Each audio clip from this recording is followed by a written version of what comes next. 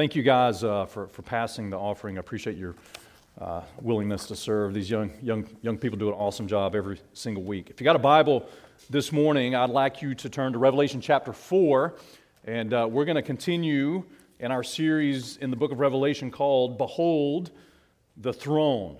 And if you're joining us this morning, and maybe you hadn't been here in a couple of weeks, or this morning's your first time, again, thank you for being here. You kind of caught us right at the end of chapter 4.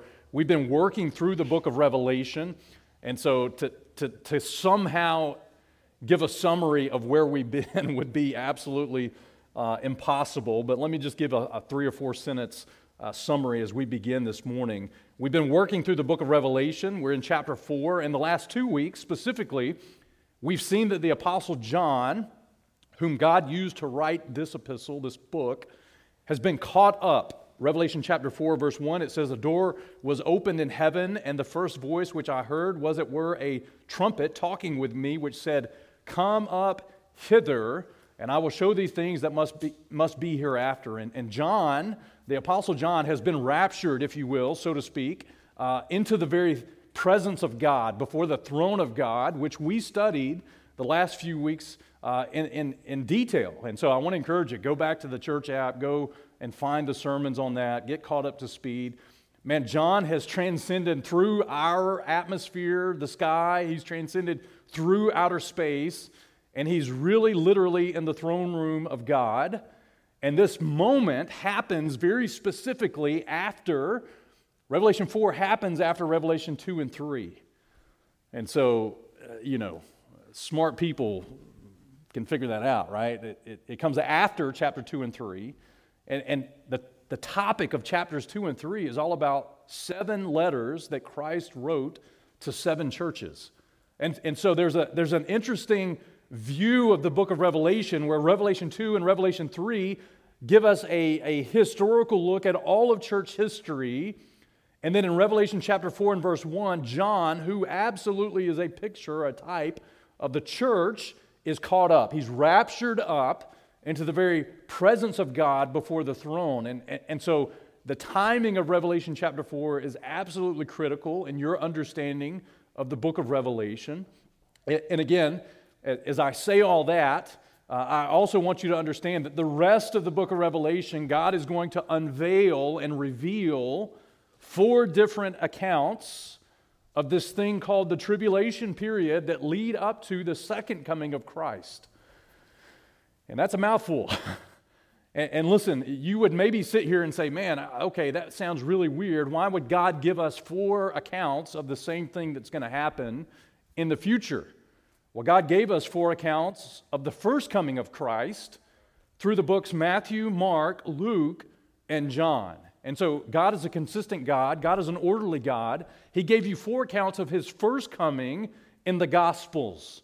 And now He gives us 4 accounts of the events leading up to His second coming in the book of Revelation.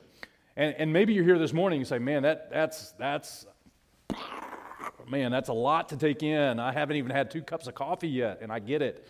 But let me help you also understand that we've spent 32 sermons studying to get to this point in the book of Revelation. And so, if those statements take you by surprise, if they leave you confused, or maybe, man, I'm not really sure I'm with you on that, you would do well to go back and spend about 32 hours of study in Revelations chapter 1 through 3 so you can get caught up. And it's only 32 hours of study. And so by next week, you should have it. Okay, so that's our introduction this morning, because this morning we're going to finish out chapter 4. And listen, John is in the third heaven, as the Bible calls it, the very throne room of God. We're not a cult. That's not weird. It's the third heaven because God calls His throne room heaven. He calls outer space heaven. He calls our sky that the birds and the planes fly in heaven. So John is in the third heaven. And what we saw last week was that John experienced the very throne room of God. As a matter of fact, last week when we read Revelation chapter 4, we saw that everything mentioned in that throne room centered on the very throne of God. As a matter of fact, when you read the description of everything that we studied last week, John talks about the one that sits on the throne, and there are some things round about the throne, and out of the throne came some things, and before the throne were some things, and in the midst of the throne were some things. And the point is that, man, the throne of God is the central focus of all heaven. And so because it's the central focus of all heaven, it ought to be the central focus of all creation, and it is. And because it's the central focus of all of heaven and all of creation, the truth is it ought to be the central focus of your life and my life. That the main thing that is the main thing about my life is not me at all, but it's actually the very throne of God, where Jesus Christ sits and rules and reigns in all of His glory and with all of authority. And we saw that last week. We saw that the centrality of God's throne is the point. And then last week, as John begins to explain this throne, he says, listen, there was one that was sitting on the throne. He was like a jasper and a sardine stone. And we looked at those colors of those stones, and we understood last week that those stones actually point to the person of Christ. That sardine stone was the first stone in the Old Testament high priest garment. He's the first. And we saw that the jasper stone is the last stone on the high priest garment in the Old Testament. And Christ is also the last, right? He's the first and the last. He's the beginning and the ending. He's the Alpha and the Omega. And those colors represent Christ. They point us to the person of Christ. And John says even that throne had a rainbow that was round about it like emerald. And we went back and we studied that emerald also, man, it's green. And that rainbow is not like any other rainbow. It's a perfect circle around the throne of God. And it represents the tribe of Judah, which literally means praise. And so we talked about how last week when we see God's throne biblically, we understand Christ biblically. You see, the problem in modern Christianity is not that we don't worship Christ or have a relationship with Christ. The problem in modern Christianity is that we may have a worship of Christ or a relationship with a Christ that's not biblical. Because if our understanding of who Christ is not based on the authority of the Word of God, then the God that I worship is the God that I've made up between my ears. We have to have a biblical understanding of Christ so that our worship will be focused to the right person. And so we saw that last week. And then last week we were introduced to some characters that John saw in verse 4 before the throne. There were 24 elders sitting on 24 seats. And last week I told you, man, I'm not 100% sure who those people are.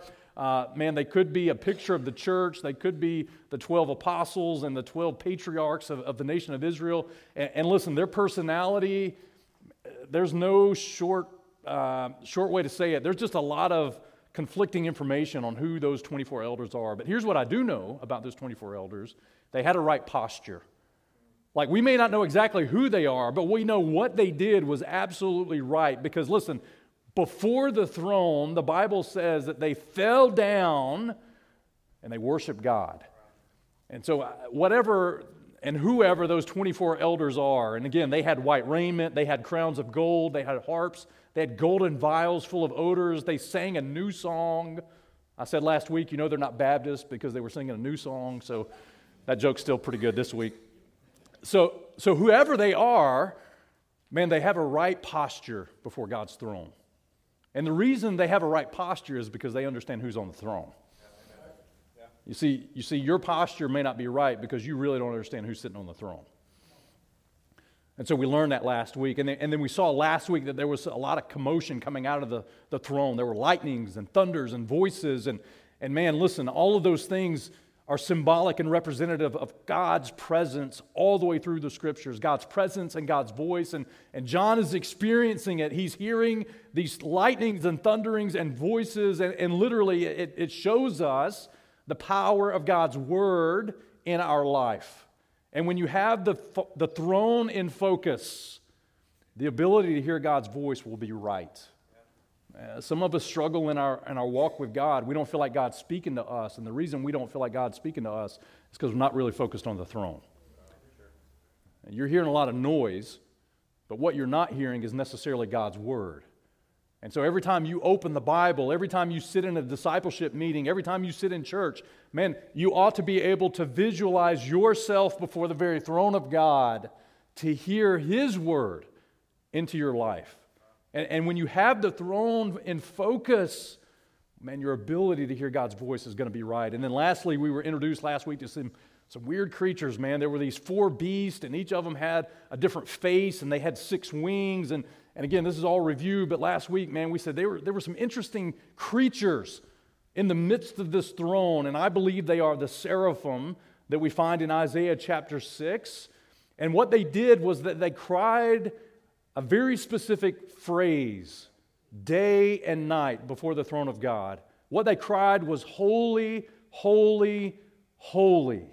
And listen, as powerful as God is, as amazing as God is, as if we were to take the time and talk about all the different attributes that God has, God is love, God is light, God is all these different things. But the one attribute that is magnified in the Scriptures itself, threefold, is God's holiness. Is God's holiness.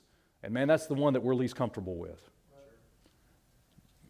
But that's the one that creation itself magnifies the most. And these created beings, these seraphim, are crying continually, holy, holy, holy before the throne of God. And listen, when we have a right focus of the throne, then the reality of God's holiness is going to be right in our life. And if we understand God's holiness, then we're going to have a desire to be holy as He is holy, right? And so that's your 5-minute breakdown from last week's message. And so this morning, by God's grace, we want to get through the rest of Revelation chapter 4. And this morning, the message is entitled, The Worship at the Throne. And so I want to read Revelation 4, 9 to 11. I want to pray again, because I need it. And then we'll get into the text and we'll be done this morning. So look at Revelation chapter 4, verse 9. It says, And when those beasts, those 4 beasts that we mentioned earlier, give glory and honor and thanks to Him that sat on the throne, who liveth forever and ever, the 24 elders fall down before Him that sat on the throne, and they worship Him that liveth forever and ever, and cast their crowns before the throne, saying, Thou art worthy, O Lord, to receive glory and honor and power, for Thou hast created all things, and for Thy pleasure they are and were created. Father, we need You this morning. God, I pray again, You bless Your word. Lord, it has the power to transform our life. God, help us right now to position ourselves before Your throne in our heart and mind. And Lord, as Your word comes forth, God, help us to respond rightly. We want to hear from You. God, I'm a weak vessel, and I pray that You just move me out of the way, Father, and speak in spite of me. May we hear Your word clearly this morning. We need it, and we ask it in Christ's name. Amen. So this morning, before we partake of the Lord's Supper, we're going to spend a few minutes looking at the closing scene, so to speak, of chapter 4. And after all the amazing things that we were introduced to the last 2 weeks out of chapter 4, what we see at the very end of this chapter is actually worship occurring at the very throne of God. And so listen, when we have a clear focus of God's throne, we need to understand that our worship and a right reaction out of our life is going to come forth. And there's a lot of ways to teach this passage of Scripture, but the more I studied it and thought on it, prayed over it, I was like, man, you know what? This is just about worshiping God. And so let's learn some things together. Number one, here's the first point for study this morning, is biblical worship has a foundation of thanksgiving. It has a foundation of thanksgiving, and I want you to go back to verse 9, because it's very interesting to me. It says, when those 4 beasts give glory and honor and thanks to Him that sat on the throne, who liveth forever and ever. You see, something is about to happen from those creatures and those 24 elders, but it begins with these beasts giving glory, honor, and thanks to Him that sits on the throne. And again, we said that those 4 beasts, I believe, are seraphim, because Isaiah chapter 6 has a description of similar beasts that also have 6 wings, like these creatures have 6 wings.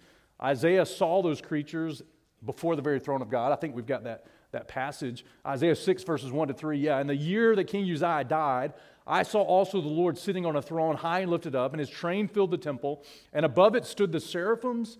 Each one had 6 wings. With twain or with 2 He covered His face. With twain or 2 He covered His feet. And with twain or 2 He did fly. One cried one to another, saying, Holy, holy, holy is the Lord of hosts. The whole earth is full of his glory. And some people would say that those beasts in Revelation are the cherubim, which you find in Ezekiel 1 and Ezekiel 10. I find it very interesting that cherubim only have 4 wings, seraphim have 6 wings, and 4 and 6 are different. So if I ask you for $6 and you give me $4, that's different. And so I'm telling you, man, anybody can be a pastor. All right, I'm just trying to encourage all of you. Like if you can put math together. Okay, so yeah, I'm joking, but it is interesting. There is a strong argument maybe for cherubim, but again, they do have different numbers of wings. Either way, here's what I know: these 4 beasts are giving 3 things to the one sitting on the throne. Number one, they're giving him glory. That means that they're giving him dignity because he's worthy of praise. Christ is worthy of our praise. He's glorious, and he's worthy of all dignity. He's worthy of all recognition. Number 2, they're giving him honor. And honor means that they're esteeming him very precious. He's of great price, of great value. And then thirdly, they're giving him thanksgiving. And that means they're grateful because he's worthy of thanksgiving. Now, what's interesting is when we read about the 24 elders, those 3 things are different. Because the 24 elders give to Christ glory and honor and power. And so the order changes, the words change. Well, why do they change? Because biblical worship has to start with thanksgiving. That's why. It has to begin with thanksgiving. And listen, can I just tell you, as we begin this worship service, we've already began. So maybe I should have preached first and had the music later. But man, listen, what makes it biblical and unique and right is that your worship includes thanksgiving. Okay, so you're not feeling me yet, so let me just compare some scripture with scripture, because when you study the word thanksgiving, the first mention of it is back in Leviticus chapter 7, and it's connected with this thing called the peace offering, which is very interesting. How many of you love the book of Leviticus? Nobody. Okay, 2 spiritual people. God bless you both.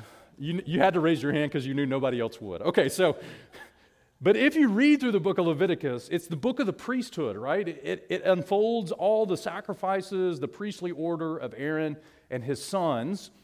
In the book of Leviticus, there are actually 5 offerings that are revealed in the beginning of the book: the burnt offering, the meat offering or meal offering, the peace offering, the sin offering, and the trespass offering. So when we study thanksgiving, we actually find it connected to the peace offering. Leviticus 7, verse 11. It says, "This is the law of the sacrifice of peace offerings, which he shall offer to the Lord. If he offer it for a thanksgiving, then he shall offer with the sacrifice of thanksgiving unleavened cakes mingled with oil, and unleavened wafers anointed with oil, and cakes mingled with oil of fine flour fried." Okay, and so as you study these offerings, you need to know that 3 of those offerings were voluntary, 2 were required. The sin offering and the trespass offering are mandatory. If you sinned, you had to offer the offering. If you trespassed against God, you had to offer the offering. But the burnt offering and the peace offering and the meat offering were voluntary. You could do them out of your own free will, and in this case, you could do it as an offering of thanksgiving. And as you study those offerings, man, can I just tell you, the 3 that were voluntary were a sweet savor in God's nostrils. The 2 that were mandatory, that deal with our sin and our trespass, were not a sweet savor to God. The 3 that were voluntary could be offered by the priest's sons, Aaron's sons. But the 2 that were required had to be offered by the high priest himself. And so this thing of thanksgiving is connected back to this peace offering. Leviticus 22 and verse 29 says, "When you offer a sacrifice of thanksgiving unto the Lord, offer it at your own will." It's a voluntary thing. And can I just tell you, biblical worship is a voluntary thing. Ain't nobody make you do it. Ain't nobody going to make you do it. Nobody's going to beg you enough to have a right heart toward God. Nobody's going to be able to twist your arm and make you give God the glory and the honor and the thanks that he's due. Nobody can do that. It's a voluntary free will offering that you offer to God based on your understanding of who he is and what you're thankful for from his life to you. That peace offering that we read about in Leviticus points, as all the offerings do, they point to the person of Christ. And you need to understand that the only reason we can have peace with God is through the person of Jesus Christ. Colossians chapter 1 and verse 20 says, having made peace through the blood of his cross, by him to reconcile all things unto himself. By him, I say, whether they be things on earth or things in heaven. Listen, it's through the blood of Christ that we can have peace with God. And so because he gave himself a peace offering, can I just tell you, it's only reasonable that we give him thanksgiving. It's only reasonable that we're thankful for his sacrifice that made peace for us. Man, and so get this key in your notes. Look, thanksgiving should be the basis upon which we worship. It's the ground level. That's why we struggle many times in our true biblical worship of God, because we don't start here. We might have it in the middle or at the end or not at all. But I'm telling you, it's not biblical worship unless you come into God's presence with thanksgiving. And those 4 beasts illustrate that for us. So as we study the Word of God, thanksgiving always comes first, and without it, worship is not biblical. So let me give you a few examples. Psalm 100 and verse 4 says, enter into his gates with thanksgiving and into his courts with praise. Be thankful unto him and bless his name. You see, you don't just run into the throne room of God and say, God, here's what I need. Here's what I want. Here's what I demand. Now, you actually humbly go in with an attitude of thanksgiving for what God's already done. That's how you enter into his gates. That's how you enter into his courts. Look at Psalm 95, verse 2. Let us come before his presence, listen, with thanksgiving, and make a joyful noise unto him with psalms. Man, what comes first? Thanksgiving. Psalm 116 and verse 17, I will offer to thee the sacrifice of thanksgiving. Sing praise upon the harp unto our God. That was Psalm 147, verse 7. I think I skipped a verse.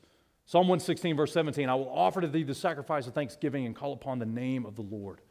Here's what's interesting. When you read about that peace offering in Leviticus, as soon as it was offered, it was consumed. Which means that what you offered today has no meaning at all tomorrow. And what you offered today has nothing to do about yesterday. It had to be continual. And can I just tell you, like our attitude of thanksgiving is the same way. God is worthy of thanksgiving. God is worthy of glory and honor and thanksgiving. Oh, and by the way, he's worthy today. You say, well, I already thanked him for my salvation. I did that when I got saved 40 years ago. Well, he's worthy of that today. He's worthy of a peace offering today. He's worthy of thanksgiving today. As a matter of fact, how can you thank God today for what he's done in your life? And it ought to begin at salvation, by the way. Every single day. How can you enter into his gates with thanksgiving? I mean, listen, every one of us ought to take inventory of how amazing God is and what we have to be thankful for. And if you have kids, you know what I'm about to say, man. It's a struggle. Any parents in the room? Okay, I'll pray for you because it's hard. If you have kids, you know what I'm about to say, and I'm not throwing my kids under the bus because I was the same kind of kid. You get what you get as a kid, and instead of being thankful, you just want more. It's just the next thing. What's the next thing that I can get for me? And the truth is, many of us are Christians that are just like our kids. And when a kid begins to say, man, thank you for what I got to do today, Dad. Thank you for what you bought me today, Dad. Thanks for having a house that I can actually sleep in, Dad. And helping me with my laundry and helping. Okay, when we have an attitude of thanksgiving, it kind of changes our outlook, right? And listen, as Christians, man, we are a lot like our snot-nosed bratty kids. Amen. Well, I mean, your kids, not mine, but whatever. Mine too? Okay, my wife's over here. She validated. She said it is our kid. Okay. Prayerfully, my kids never watch this sermon, but man, we just keep wanting and wanting and wanting, and we don't even stop to say, God, thank you. Thank you for what you've done. I'm going to enter into your courts with thanksgiving. Man, we show up on a Sunday morning, and the truth is, we care about more what we're going to get out of it than giving God glory for what he's already done in our life. I mean, we wonder why our Christian culture is jacked up. We wonder why our ministry is jacked up. We wonder our effectiveness as a witness is jacked up. It's because, man, we don't have biblical worship going on. We don't have a heart of thanksgiving for the one that sits on the throne. That is the foundation. That's where it begins. Okay, number two. So as we progress through this worship scene in the third heaven before the throne, number two, we see that biblical worship is expressed by sacrifice. And I want you to look at verse 10, because now these four beasts have begun giving glory and honor and thanks to the one that sits on the throne. And now these 24 elders, they fall down before him that sat on the throne and worship him that liveth forever and ever. Listen, and they cast their crowns before the throne.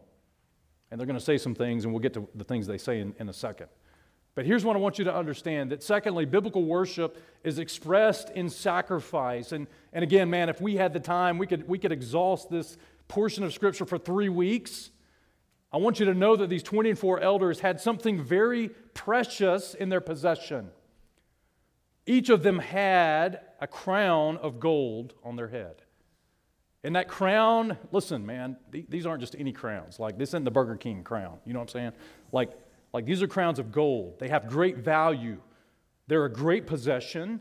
They represent some type of authority or rulership, some type of worth, some type of position or power and wealth. And listen, before the throne, they take that possession and they cast it before the throne. They're willing to give what they have. Okay, so we're going to hit this at two different angles. Number one, here's the question that we have to ask ourselves. What possessions are we preparing as an expression of praise? And as you study crowns in the Bible, many of you have been through discipleship, you understand that as a Christian, there are potentially crowns that can be rewarded at the judgment seat of Christ, or at least a crown. 2 Timothy chapter 4 and verse 8 says, Paul at the end of his life and end of his ministry, he says, henceforth there is laid up for me a crown of righteousness, which the Lord, the righteous judge, shall give me at that day, and not to me only, but unto all them that love his appearing. And so Paul knew that he had laid up treasure in heaven, at least a crown of righteousness, that Christ was going to give him as a righteous judge. And again, if these 24 elders are a picture and type of the church, you can make a devotional application of that. Can I just tell you that they took what had been given to them and gave it back to Christ? They sacrificed in an attitude of worship. So here's the question for us. Number one, what are we preparing now to be a sacrifice, an offering of worship then? You see, the sad reality is that there will be some Christians that see the Lord face to face with nothing to offer. They've lived in such a way, they can't say that they've lived like the Apostle Paul, that they've finished their course, that they kept the faith, and so henceforth there won't be laid up for them a crown of righteousness. And so listen, yeah, for sure, saved by the blood of the Lamb, absolutely. But lived a life focused on self instead of sacrifice for the Lord. And at this day, when you're before the throne and the one that's worthy of all glory and honor and thanksgiving, he's worthy of worship, well, there's nothing to give. That will be a shameful day. Because there's no treasure laid up in heaven for some Christian. By the way, Paul knew assuredly that he would receive this crown. Some people would say, well, you can't really know what we'll have to worship God. Well, Paul knew. He had confidence. He had lived his life in a way that he was already a worshiper of God on this earth, and because of that, he knew that he had heavenly reward laid up in heaven. And so listen, you can be guaranteed a crown that you can sacrifice to the Lord. Secondly, and here's where I think it's really going to land for a lot of us, is the second question is this: what possessions are we willing to part with as an expression of praise? What positions are we willing to part with as an expression of praise? Because listen, man, you might get a crown, you may have earthly possessions, things that God has blessed you with, that you can use to bring honor and glory to Christ. What are you willing to part with and to sacrifice with so that God gets the glory out of your life? Those 24 elders didn't keep their crown. They gave it to the one who was worthy. Now, I'm going to say some things, and you need to go ahead and anoint your ears with grace right now to hear it. But the reality is that there are some people that can't even praise God with a tithe. So there's a very small chance that God is going to get the fullness of your life when you can't even give 10%. You're not willing to part with the possessions that God has given you. You can't afford to give that. You refuse to. And somehow you think your life is going to be a living sacrifice. Give me a break.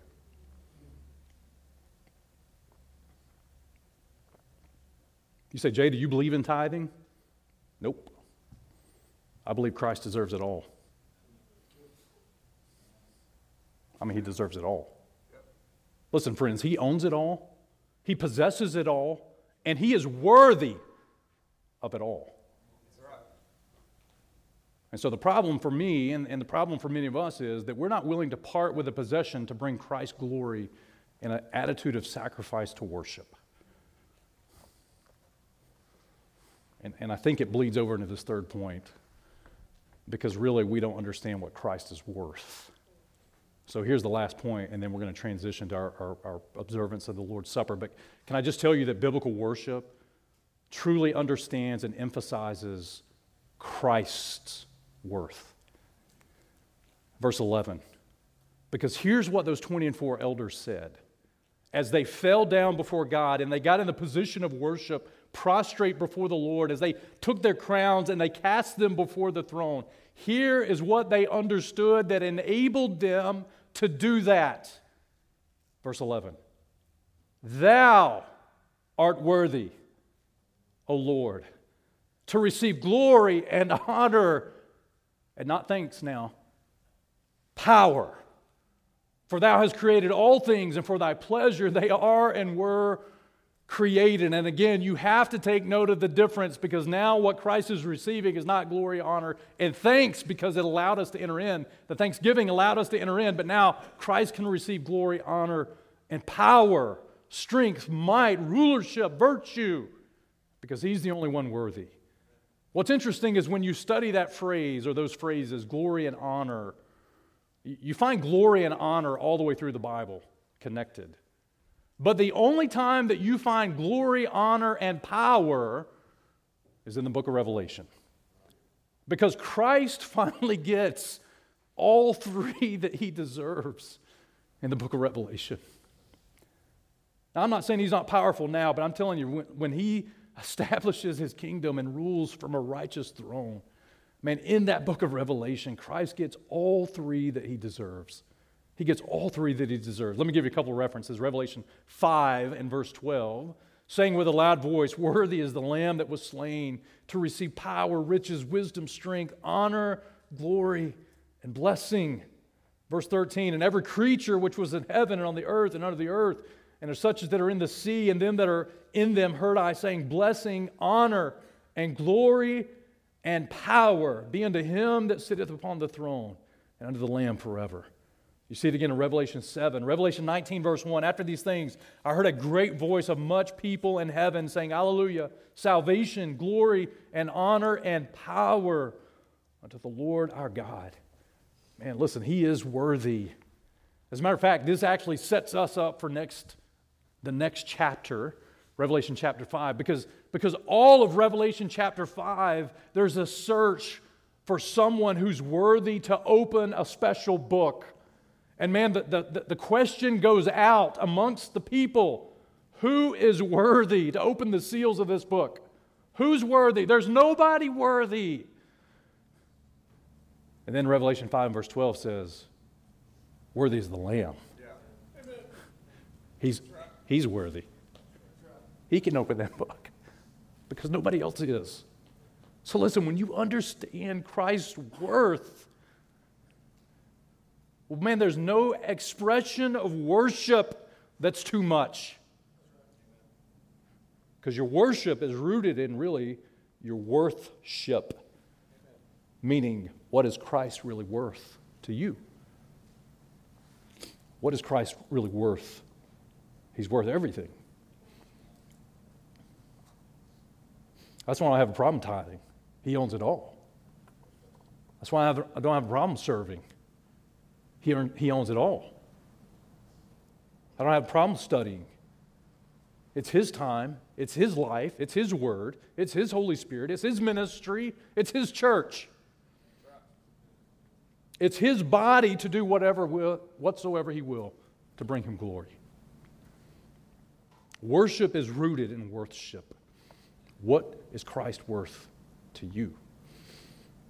And as we read this passage, man, John gives us at least 3 attributes to help us direct our worship. Number 1, he helps us understand that Christ is eternal because it says that Christ liveth forever and ever.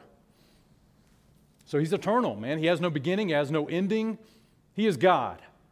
Number 2, He's omnipotent because He has created all things. And man, all you have to do is go to Ephesians chapter 3, Colossians chapter 1.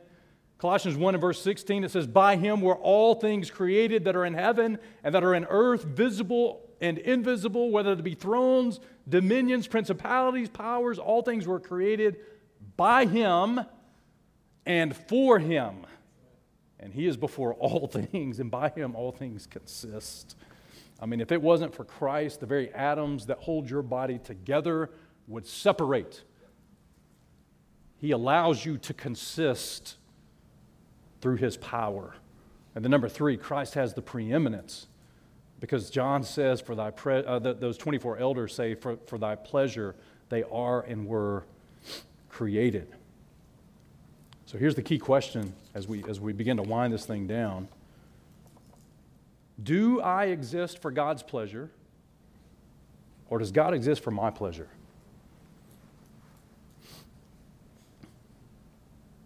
Don't answer out loud. But your expression of worship has everything to do with the way you answer that question. Does God exist for my pleasure, or do I exist for the glory of God? And listen, make no mistake, we live in a culture that loves pleasures. As a matter of fact, we're more interested in our pleasure than anything else. Let me give you some scripture to back that up. 2 Timothy chapter 3 and verse 4, where Paul writes to Timothy, and he says, in the last days, man, there's going to be some perilous times. And then he begins to describe what is absolutely the spiritual climate of our day and age.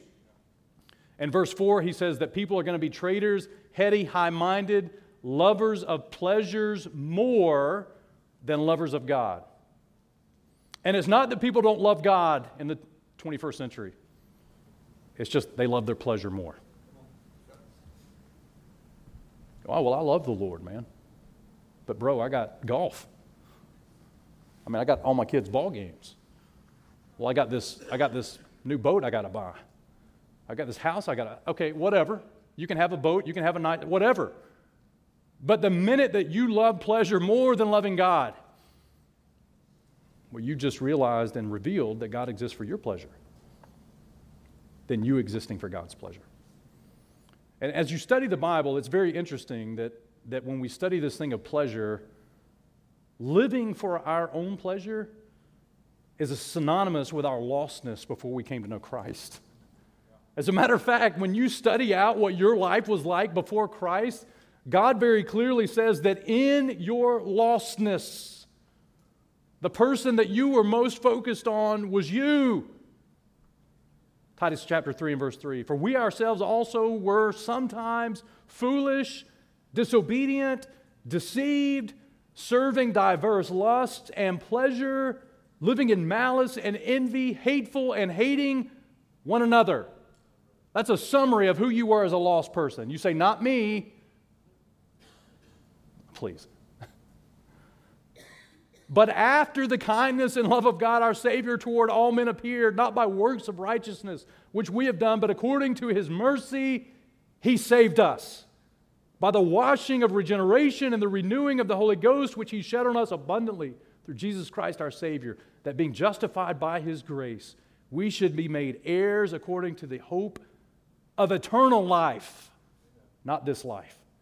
This is a faithful saying, and these things I will that thou affirm constantly, that they which believe in God might be careful to maintain good works. These things are good and profitable to all men.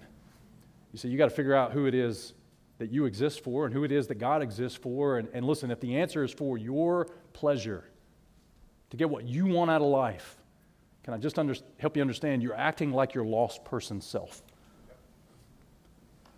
God doesn't exist for your pleasure. You exist for His pleasure. And if you have a problem with that, you have a problem with God. We okay? Number two, key warning number two, living for our pleasure always results in fruitlessness. And man, we don't have the time because we're out of time, but Luke chapter 8, the parable of the seed and the sower, as God goes through and talks about the seed of God's word landing on 4 different types of ground, He says in chapter 8 and verse 14, they that fell among the thorns are they which after they've heard go forth and they're choked with the cares and the riches and the pleasures of this life and bring no fruit to perfection. And that's modern Christianity. People that are saved, that have the seed of God's word in their heart, they've been born again, there's new life that has sprung up in their life, and yet the cares and the riches and the pleasures of this life create unfruitfulness and a walk with God. But I come to church. Well, good for you. Proverbs 21, verse 17. He that loveth pleasure shall be a poor man, and he that loveth wine and oil shall not be rich. And listen, you say, well, yeah, I love pleasure, but I'm wealthy. You won't be at the judgment seat of Christ. There'll be nothing to give, nothing to worship, nothing to sacrifice, nothing to as a possession to offer the one on the throne. Because the danger is you live in a way that God exists for your pleasure. Let it not be so, brethren. God's given us an example in Revelation chapter 4 of what proper biblical worship looks like. It starts with thanksgiving. It's a sacrifice, an expression of our praise. And then ultimately it brings God Himself glory because He is worthy. He's the one that's worthy. And we have to refocus our mind to the reality of what God's Word says. And so let me ask you to turn in your Bible to 2 Corinthians chapter 11 because as we begin to prepare to take the Lord's Supper this morning, we have some things to be thankful for. You know, when we observe the Lord's Supper, we're reminded of what Christ has already done for us. 2 Corinthians chapter 11, verses 23 to 34. Let me just remind us, this is the passage that we always go to for Paul's instruction to the church concerning this ordinance. Paul says in verse 23, I've received of the Lord that which I also delivered to you, that the Lord Jesus, the same night in which he was betrayed, He took bread. When He had given thanks, He brake it and said, Take, eat, this is my body, which is broken for you. This do in remembrance of me. After the same manner, He took also the cup when He had supped and said, This is the cup of the New Testament in my blood. This do ye, as oft as ye drink it in remembrance of me.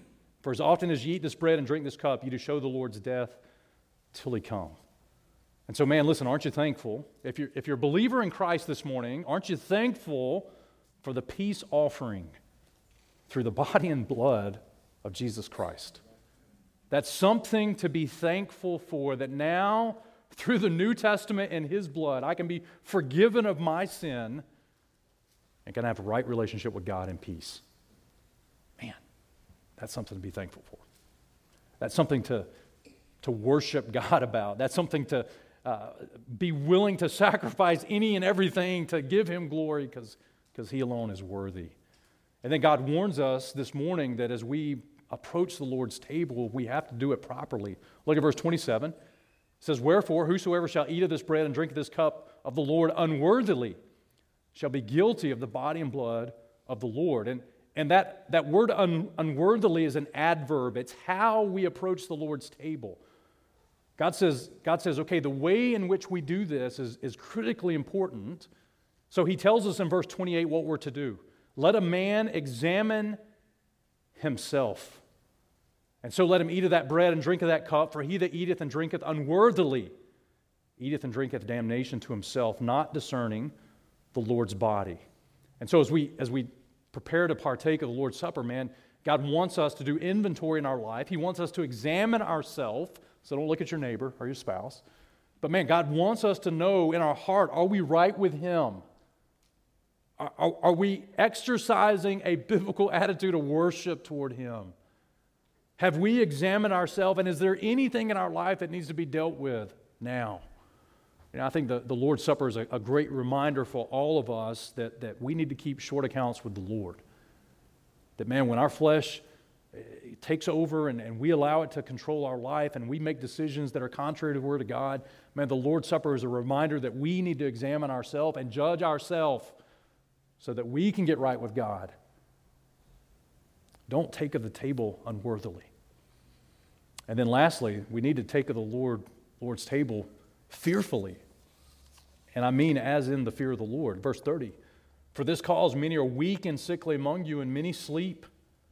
And if we would judge ourselves, we should not be judged. But when we are judged, we are chastened of the Lord, that we should not be condemned with the world.